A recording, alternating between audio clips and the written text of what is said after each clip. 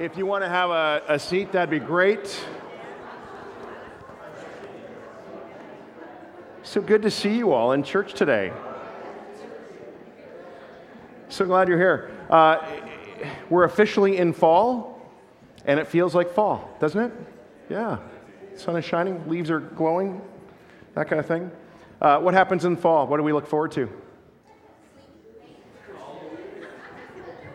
Halloween. Thanksgiving. Come on, this is slow pitch for you guys. Thanksgiving is coming up. I mean, for those of you who haven't come from a Canadian background, maybe Thanksgiving isn't a big deal to you, but in Canada, I mean, it's an excuse to have family and feasting and to give thanks to what's that? Pumpkin pie. Exactly. In our home, it's turkey and pie and stuffing. Actually, the stuffing always tastes better than anything else on the table, always. But we're going to celebrate Thanksgiving here at Hillside a little differently this coming Thanksgiving Sunday, which is in a couple weeks from now. We're going to have a special offering, what we're calling a Thanksgiving offering or a thanks offering. It's really an opportunity for us to pause in our lives and to give kind of a real thanks to God for all that He's doing in us and for us, all that He's done for us in our past and what we hope He's going to do in the future. He's faithful. And then we also want to celebrate what He's been doing here at Hillside. And in recent weeks, we've been thinking about our vision and our mission. We've been looking at our core values. And our elders, as we were praying about this, had this sense that it would be a great opportunity to put it out to you, if you would like to give an over and above gift towards our vision and mission. Our mission being to bring the healing and hope and compassion of Jesus to the Tri-Cities and beyond. And we think that's worth giving our lives to, including our finances. And there's history of this in the history of the church, and certainly in the Old Testament. There's lots of instruction around offerings. There was kind of a tithe, which was kind of your regular contribution to God and to His work and to His kingdom. And then every once in a while, as somebody wanted to, not coerced to, as they wanted to, they would give an over and above gift just as a way of saying, thanks, God. You're good. I love you. And I want to honor you with my finances. And then the other part of that is I want more of my resources to actually go towards building your kingdom and seeing it come here on earth, to actually making a difference in our world. And so we do this. We take the little we have or the much we have and we sow it. And we give it to God, and God is honored and pleased by that. Like He really does love a cheerful gift. And on top of that, He can take what we have, and as we pool our resources together, I keep saying this, we can do so much more together than we can do apart. And so there's going to be an opportunity for that. For those of you who are regular contributors here, like you've just been giving as part of your worship for many, many years, thank you for that. Thank you for that just investment in God's kingdom through Hillside. And for those of you, maybe this is, this could be your first offering. You've never felt that. I remember thinking this morning of a friend who came up to me, had been part of Hillside for about a year, and he came up to me at the back of the church, and he had in his hand a check, and he was going to put it in that offering that day. He said, Durwin, this is my first time I'm ever making a gift to Hillside. And I'm really nervous about it. Like, is God gonna honor this? And of course He does. And of course God does. And so for some of you, this could be your first time. I think it's a great time to do that on Thanksgiving. We try not to talk about money a lot here at Hillside, but this is just a way to celebrate and also to actually sow into his work here in our community. So if you want to be participating in that, a kind of an over and above gift to your regular giving, please feel free to do that. You'd be welcome. I want to pause before we get into our message today. And James, let's close our eyes and let's pray this morning. Invite God's Spirit to speak to us. God, I love that you love it when we listen. And this morning, you have just, before we ever got here, you'd already laid a table of delights for us. I love how Isaiah 55 says, come to me. Give your ears towards me. Listen to me. And your souls will delight in the richest of fare. And so this morning, God, we want to participate in that meal that you have for us. Lord, Thanksgiving feast is going to be nothing like the feast of your word and your truth as it becomes part of our lives. Open us up to that today, we pray. Use us together in these moments to bring that about. In Jesus' name, we ask. Amen. We're in this series in the New Testament book of James, and one of the core themes of this letter that we've been reading is wisdom. And scholars tell us that it's not a surprise that James is all about wisdom because he's really been impacted and influenced by the Old Testament book of Proverbs, which is a wisdom book. The book of Proverbs it's known for having these little wisdom speeches that are packed full of metaphor and with these one-liners. They're really brilliant, often hard-hitting, and they get your attention. They're often said in the extreme. And if you read through the book of James, you'll find there's a lot of these wisdom sayings. And in fact, James is very, very upfront that he wants his people, he wants the church to gain a heart of wisdom. He wants us to have wisdom. I like how wisdom is so valued in Proverbs 8, verse 11. It says, "Wisdom is better than rubies, and all the things that may be desired are not to be compared to it." So wisdom is valuable. Thinking about wisdom, I also think about the opposite, and I want to ask you for a second here this morning, have you ever done anything stupid or foolish? Oh, that was a quick hand there, brother. I think we all probably have done something along those lines. Maybe I feel like I could write a book of my stories. One came to my mind this week takes me way back to grade 8, my geography class. I'll never forget this, actually.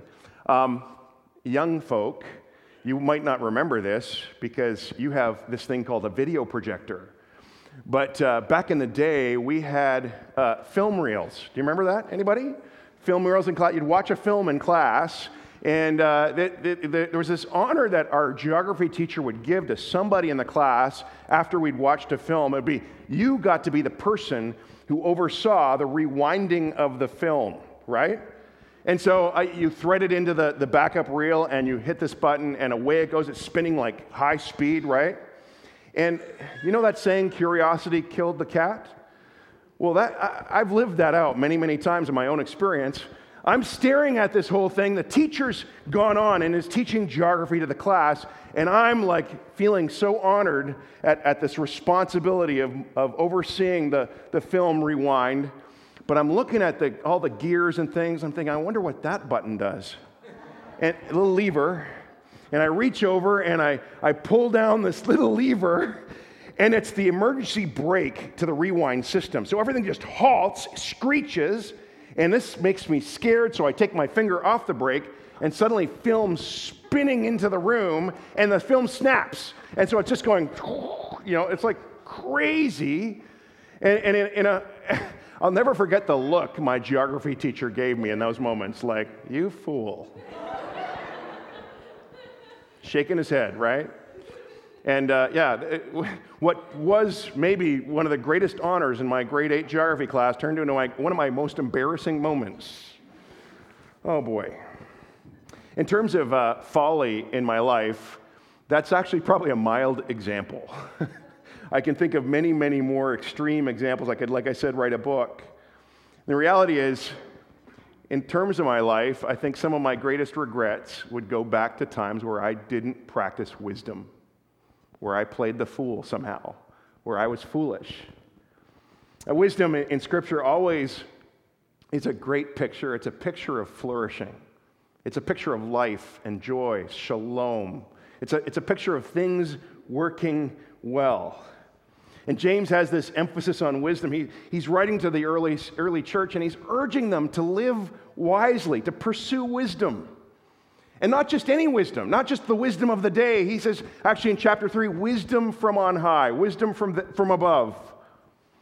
And as we looked at last week in James chapter 1, James invites his listeners, hey, you need wisdom? What do? You ask for it.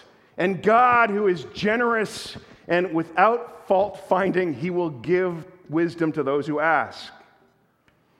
Now, this passage that we're going to be looking at this morning in James chapter 1 and verses 19 to 27, if you have a Bible, you can turn there, our team will hand out Bibles. If you want one, just raise your hand. But in our passage today, it really talks about the wisdom of becoming an effective listener. And James would say that effective listening begins with hearing, begins with listening, and ends with living. Those two always belong together in Scripture.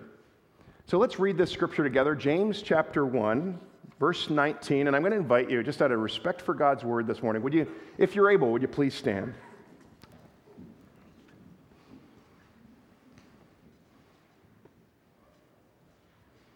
Again, verse 19. My dear brothers and sisters, take note of this. Everyone should be quick to listen, slow to speak, and slow to become angry, because human anger does not produce the righteousness God desires. Therefore, get rid of all moral filth and the evil that is so prevalent, and humbly accept the word planted in you, which can save you. Do not merely listen to the word and so deceive yourselves. Do what it says. Anyone who listens to the word but does not do what it says is like someone who looks at his face in a mirror and after looking at himself goes away and immediately forgets what he looks like.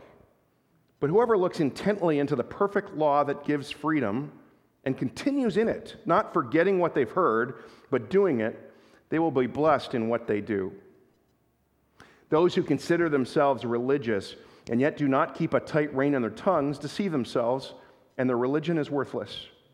Religion that God our Father accepts as pure and faultless is this: to look after orphans and widows in their distress, and to keep oneself from being polluted by the world. May God bless the reading of His Word. Why don't you have a seat? This passage is kind of divided into three connected parts, verse 19 to 21 and 22 to 25, and then 26 to 27. We're going to walk through each of those one section at a time. I love how it begins in verse 19. My dear or my beloved brothers and sisters. And as you heard, James will go on to say some really challenging things, but he starts there. He wants you to know that he's writing as a friend. He's writing as a pastor who's awfully fond of his flock and who just wants them to live well. He wants their best. And so he says, my dear brothers and sisters, take note of this. Pay attention to this. Know this. And then he goes on to give them this memorable little proverb.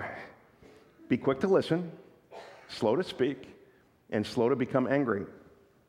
Isn't that great? Be quick to listen. The idea is hurry up and listen. And then he contrasts that would be slow down and slow down your speaking. And I want to say, how often do we get those two reversed? You know, we speed up our speaking and we slow down our hearing. Isn't that how it goes? He's like, speed up your listening, slow down your speaking. I'm really challenged by that because I'm an extrovert. I like to talk. I've got maybe what some would call the gift of the gab, right? We're verbal. Our family is that way. We're verbal processors, you know? My motto generally is, speak first, think later. Anyone relate to that? And some of you know that I, on occasion, will stick my foot in my mouth. Sometimes it feels like I wedge both of them in there at the same time. Did that in the first service just a little bit, didn't I? It was embarrassing, but sometimes you need professional helpers to get you extracted from that situation. But James, he talks about this. He'll actually emphasize this throughout his entire book, controlling our tongues, watching what we say, slowing our speech. Because in order to listen, you have to be quiet. Our elementary school teachers had it right when they said, you can't talk and listen at the same time. You could also say it this way, you won't learn anything if you're the only one doing the talking. Speaking isn't the only thing that we're meant to be slow in. He then says, be slow in getting angry. I heard a story of a kid studying history one night, and he asked his dad how World War II began. And the dad says, well, the Japanese attacked the Americans at Pearl Harbor. And the wife pipes in, she says, no, that's not right. It's when Hitler invaded Europe. And the husband's like, well, he didn't ask you. You just stay out of it. And the wife storms out of the room, but before she slams the door, she says, if you're going to teach him, get the facts straight. The father turns back to continue on the conversation, but the boy says, "That's okay, Dad. Now I know how wars get started."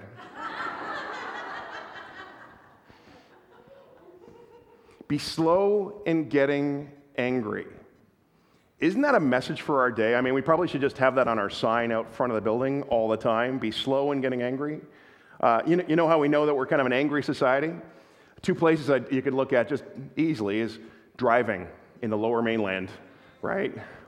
You find it in your own heart. That's where it exposes itself, but you see it in other drivers too. What did I do? I didn't deserve that hand wave gesture thing. Don't know what that means. I'm a Christian. The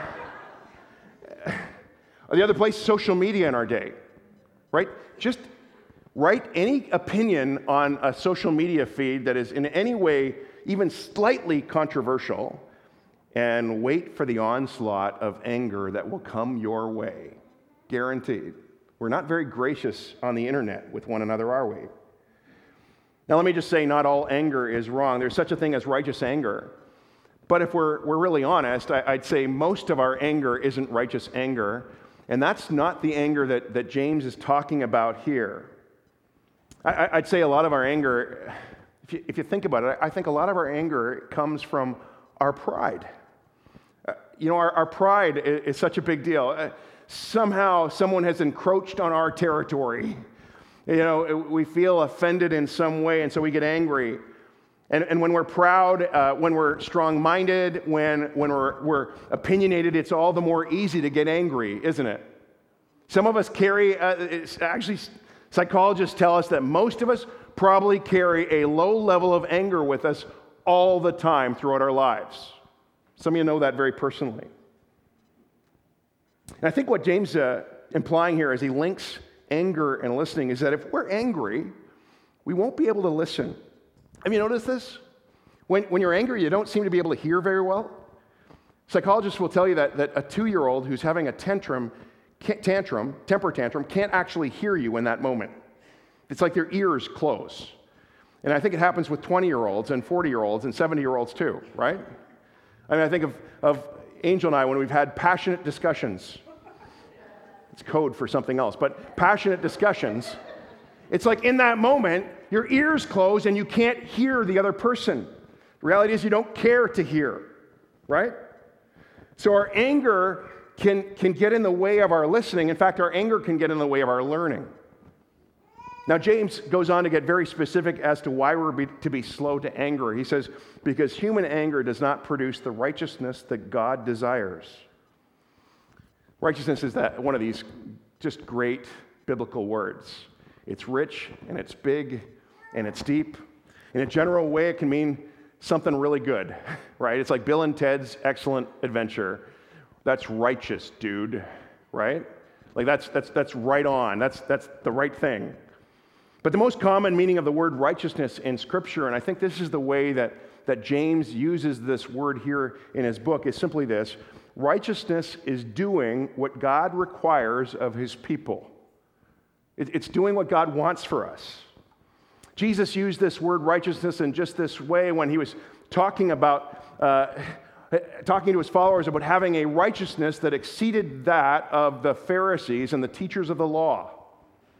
And so James' simple point is that human anger does not produce behavior that is pleasing to God. Now when we read this line, be quick to listen and slow to speak and slow to anger, I'm tempted to think about that in terms of human relationships. And to be honest, it's so relevant.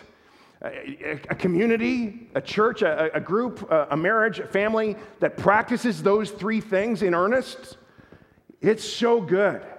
I mean, relationships flourish where there's active listening going on, and we're careful with our words, and when we're stewarding the anger that comes into our lives.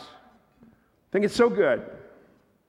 But I think James has taken us deeper here. He wants us to think about how we're to respond to God in the right way. In our relation to him, will we become quick to listen and slow to speak and slow to become angry so that we can actually hear God and then produce the kind of life that God desires for us? James goes on to say, he says, therefore, get rid of all moral filth and the evil that is so prevalent, and humbly accept the word planted in you, which can save you. James is saying, instead of rushing to speak or rushing to anger, this is a much better response. And he first says, get rid of or put off any moral evil or dirt or filthiness that is so prevalent in our day. It's a picture that he gives us in the original language. It really comes out. It's an idea of somebody being dressed, wearing clothes that have been covered with mud or dirt or soil. They become dirty in some way, shape, or form, just out of life. And he's saying, take it off. Take off this behavior. Take off this filthiness, this wickedness in your heart that's coming out of your life. Stop wearing that, he says.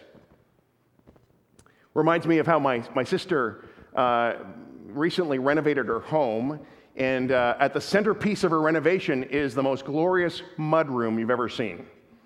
Unbelievable. Fantastic. And home builders will tell you that this is a trend in our day. People are building mudrooms. It wasn't like that in my growing up. It was like you strip down on the porch, right?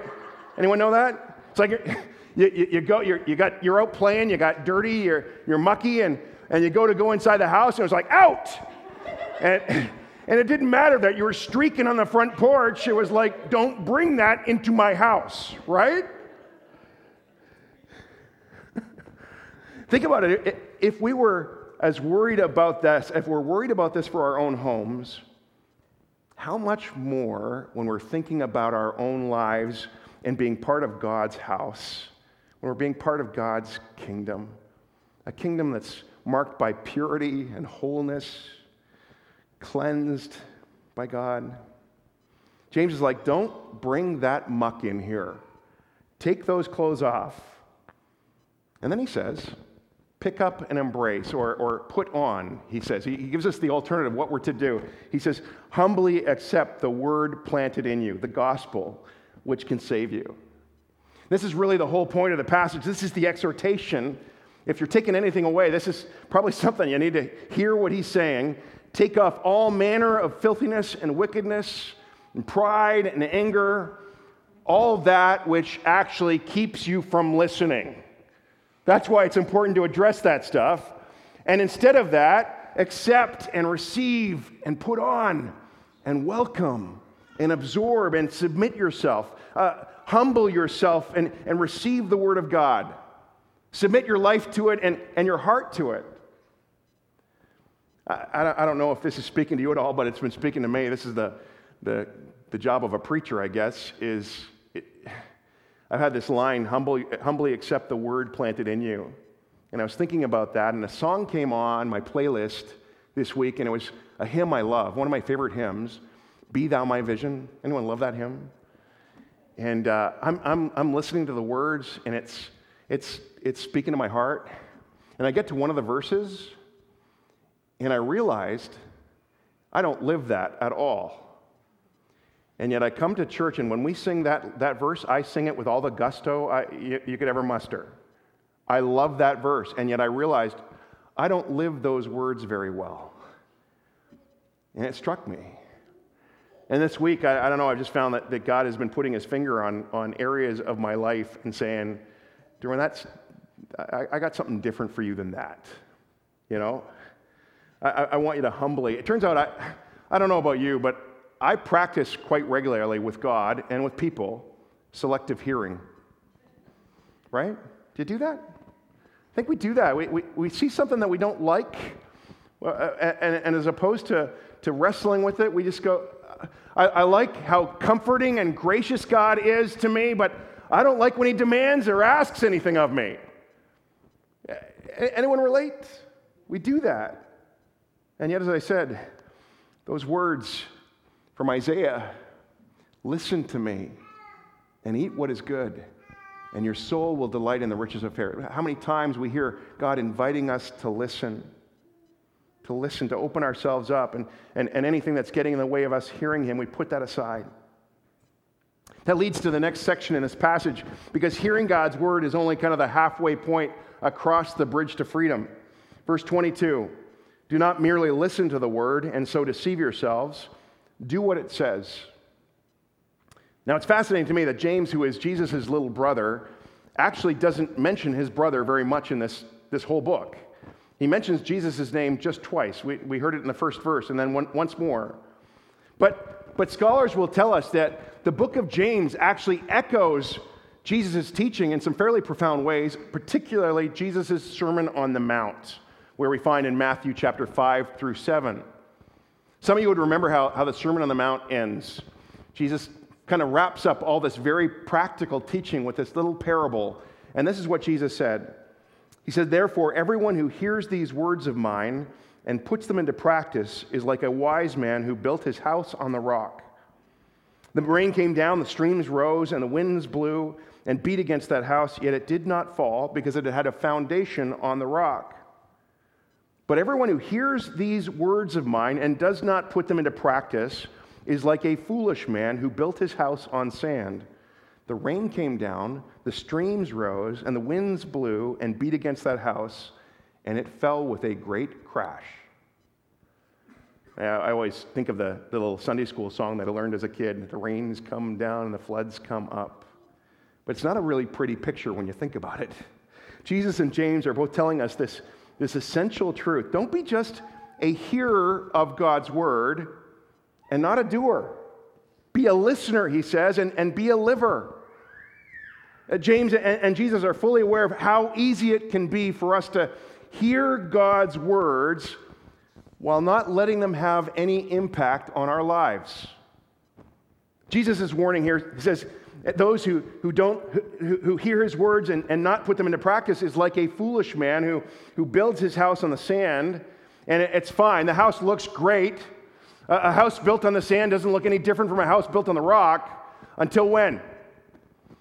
Until the storms come and the winds blow, right? It's when you're really in trouble and you realize it hasn't given me any foundation with which to live. James says those who hear only are doing what? They're lying to themselves. He says deceiving themselves. He's saying people can be mistaken in thinking that they're truly right with God when they're really not. He goes on to give an example. He says, anyone who listens to the word but does not do what it says, is like someone who looks at his face in a mirror and after looking at himself, goes away and immediately forgets what he looks like. Let me ask you, why do you look in a mirror? My guess is that for most of us, it's not some big vanity project. You're not looking in the mirror because you look so awesome, right? Like you're standing there going, wow, do I ever look amazing today? Wow! You get up in the morning and you go, and when you do your thing in front of the mirror, you're actually doing what? You're checking for flaws. How's my hair? Do you got gunk in your eye? Do I look okay? Are my clothes all right? Have I cut myself shaving? Those kind of things. And James is really saying here, wouldn't it be silly to see yourself in the mirror, to see the flaw, and to walk away from the mirror and not do anything about it? Wouldn't that be silly? It was a waste of time looking. James is saying if you hear the word of God and don't do it, it's like seeing yourself and forgetting. In other words, the mirror is useless to you. Or the word of God is of no use to you. But if you do the word of God, James says, you'll be free. He says, but whoever looks intently into the perfect law that gives freedom and continues in it, not forgetting what they've heard, but doing it, they will be blessed in what they do. James is saying if you continue in the counsel of God, if you continue in his instruction and wisdom, you'll be free. Jesus pronounced another beatitude at the end of this all. He says, you'll be blessed when you don't just listen to my words, but when you actually do them. Blessed how? Well, the reward for following God's perfect law, or you could say his wisdom, is you'll be free. It's the perfect law. It's perfectly crafted for you to flourish within that law. You'll be the person that God created you to be. Some people think, and I think this is a lie of our day, and it's been a lie of every day, that you'll only be free if you live life your own way, if you live your life outside of the confines of God's law. We think somehow God just wants to squeeze the joy and squeeze the freedom out of our experience. The fact is, living outside of God's wisdom, we won't be free. We'll be slaves. Kevin, he talked last week about resisting temptation. And, something that has helped me over the years resist temptation has been to magnify the consequences of the action, right? By the way, the devil actually does the opposite. He magnifies the benefits and he minimizes the consequences. That's not really going to hurt you. Don't worry about that. I was telling some pastors this week how every time Angel and I are watching TV or we're seeing a movie, and in the movie there's a guy or a person who's cheating on their spouse. And oftentimes, and I love the fact that this gets portrayed realistically, often, not always, where you watch the life kind of self-destruct. Like you watch just the damage it causes.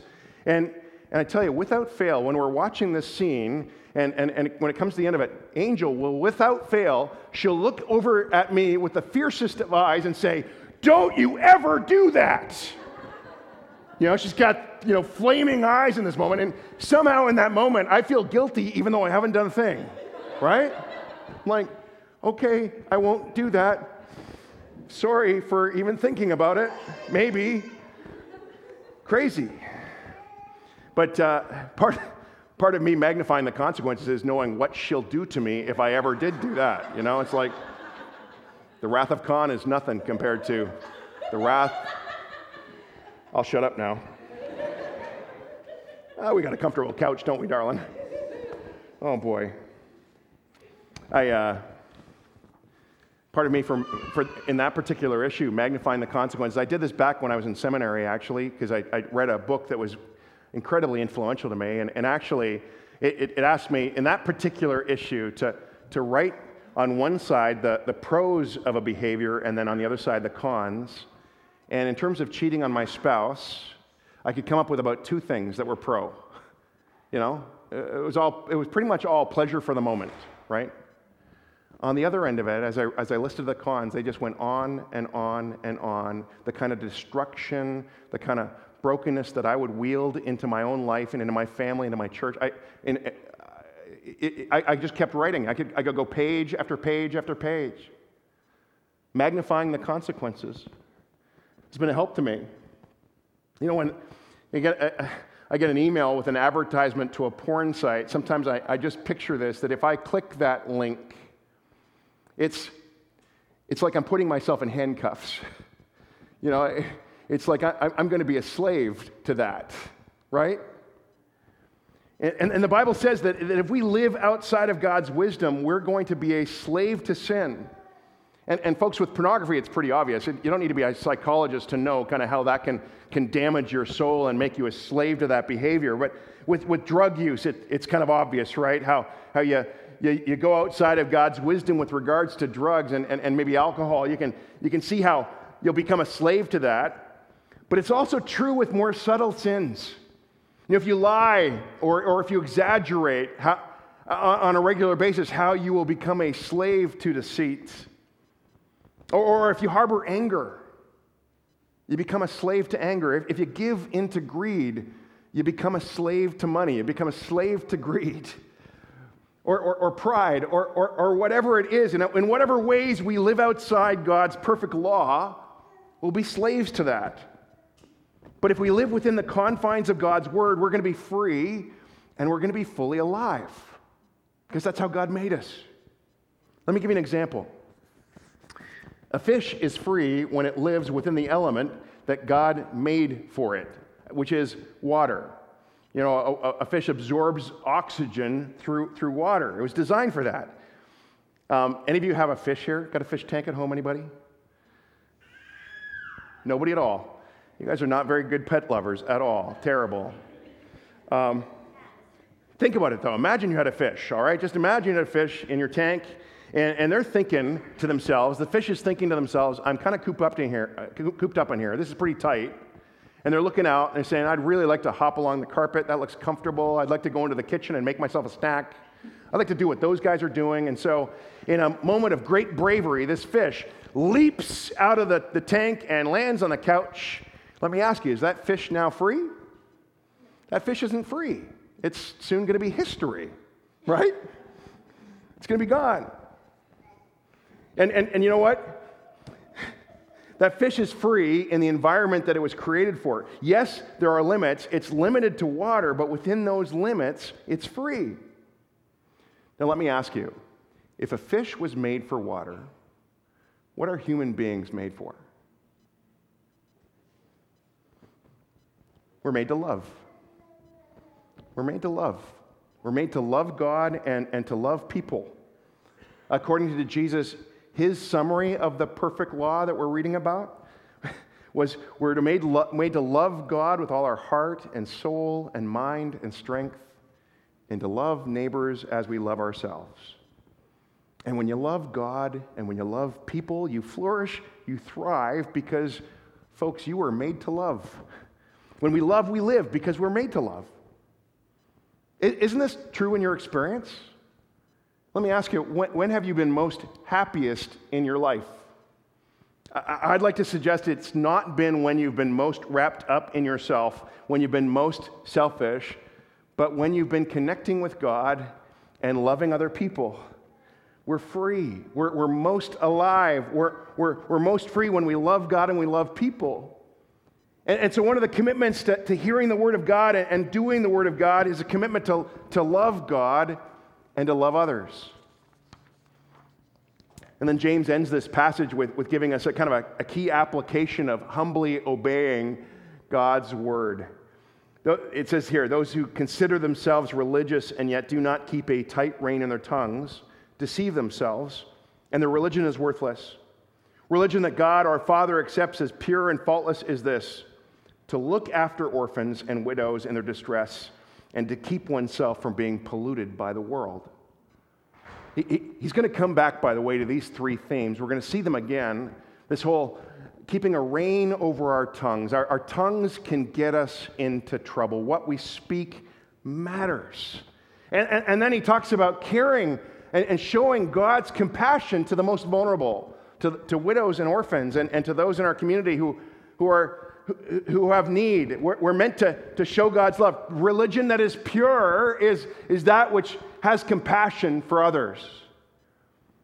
And then this whole keeping yourself from being polluted by the world. This is throwing us back right to that whole mudroom analogy about putting off that immoral thinking or that wicked behavior, whatever it might be, that we're actually wanting to be cleansed from that.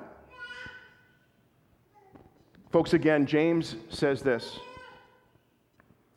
my dear brothers and sisters, take note of this. Listen and live. Hear and do. Humbly accept the word of God planted in you, and let it change the way you live. I want to give us an opportunity to actually reflect on that for a few minutes. And so we're just going to invite you to, might be helpful for you to close your eyes and to bow your heads. But I'd love for us to just reflect on how God might be speaking to each of us this morning. I believe he is. He might have been doing it through the worship or through the message, but God's been trying to get your attention. I'd encourage you just in these moments that we have here that you'd open up your heart to him. What do you sense that he wants you to hear today? What might he want you to do? Let me just ask a few questions of you to consider. Is there a place in your life where you need to be slow to speak,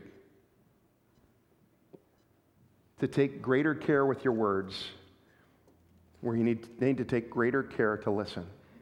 Just think about that.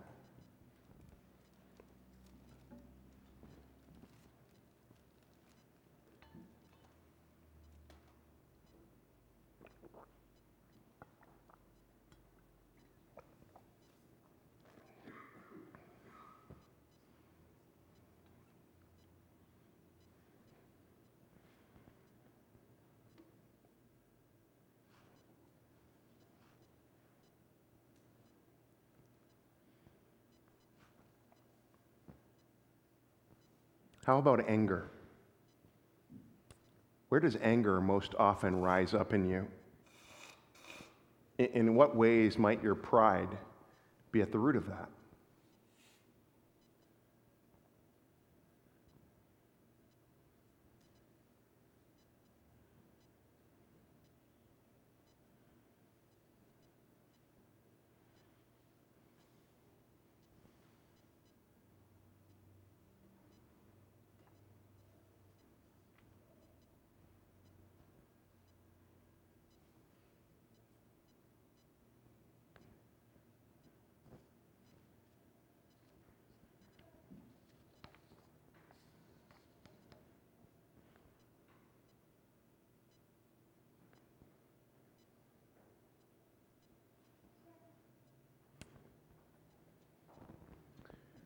James says, get rid of moral filth and dirt, the evil so prevalent. Keep yourself from being polluted by the world. Is there some dirty clothing that needs removing in your heart or life? You picked up some mud along the way, in your heart, your attitudes. And James says, take it off, get rid of. You can do that right now.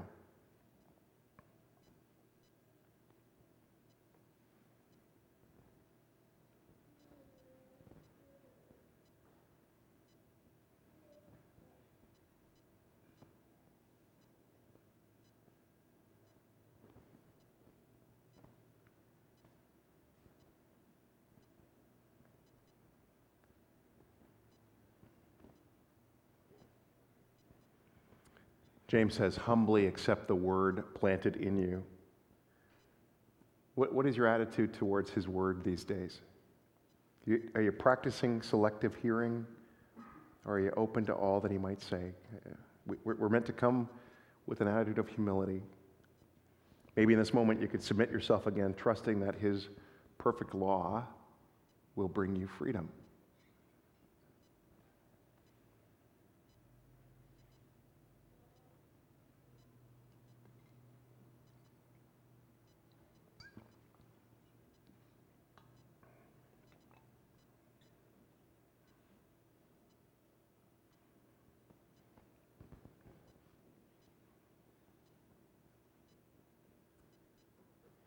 James says, don't be just a hearer of his word, be a doer. What might God be saying to you this morning about actually living out his word? Especially when it comes to loving God and loving people.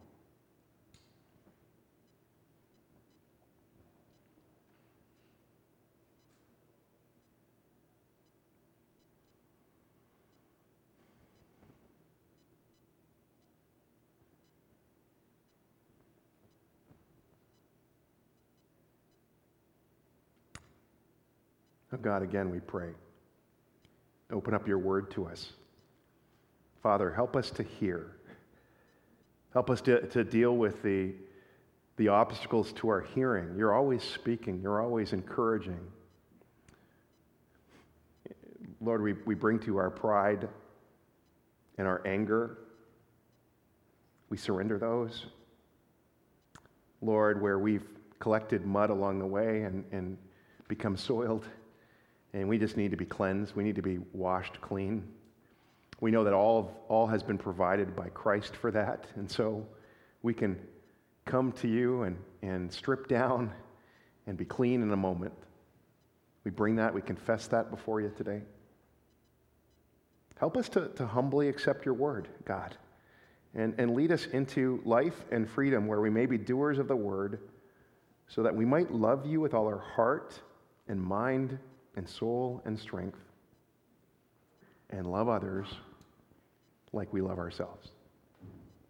In Christ's name we pray. Amen. This good word. May God give you the gift of wisdom and power to not just be a hearer of his word, but to be a doer too. And that you might discover the joy of freedom of following God.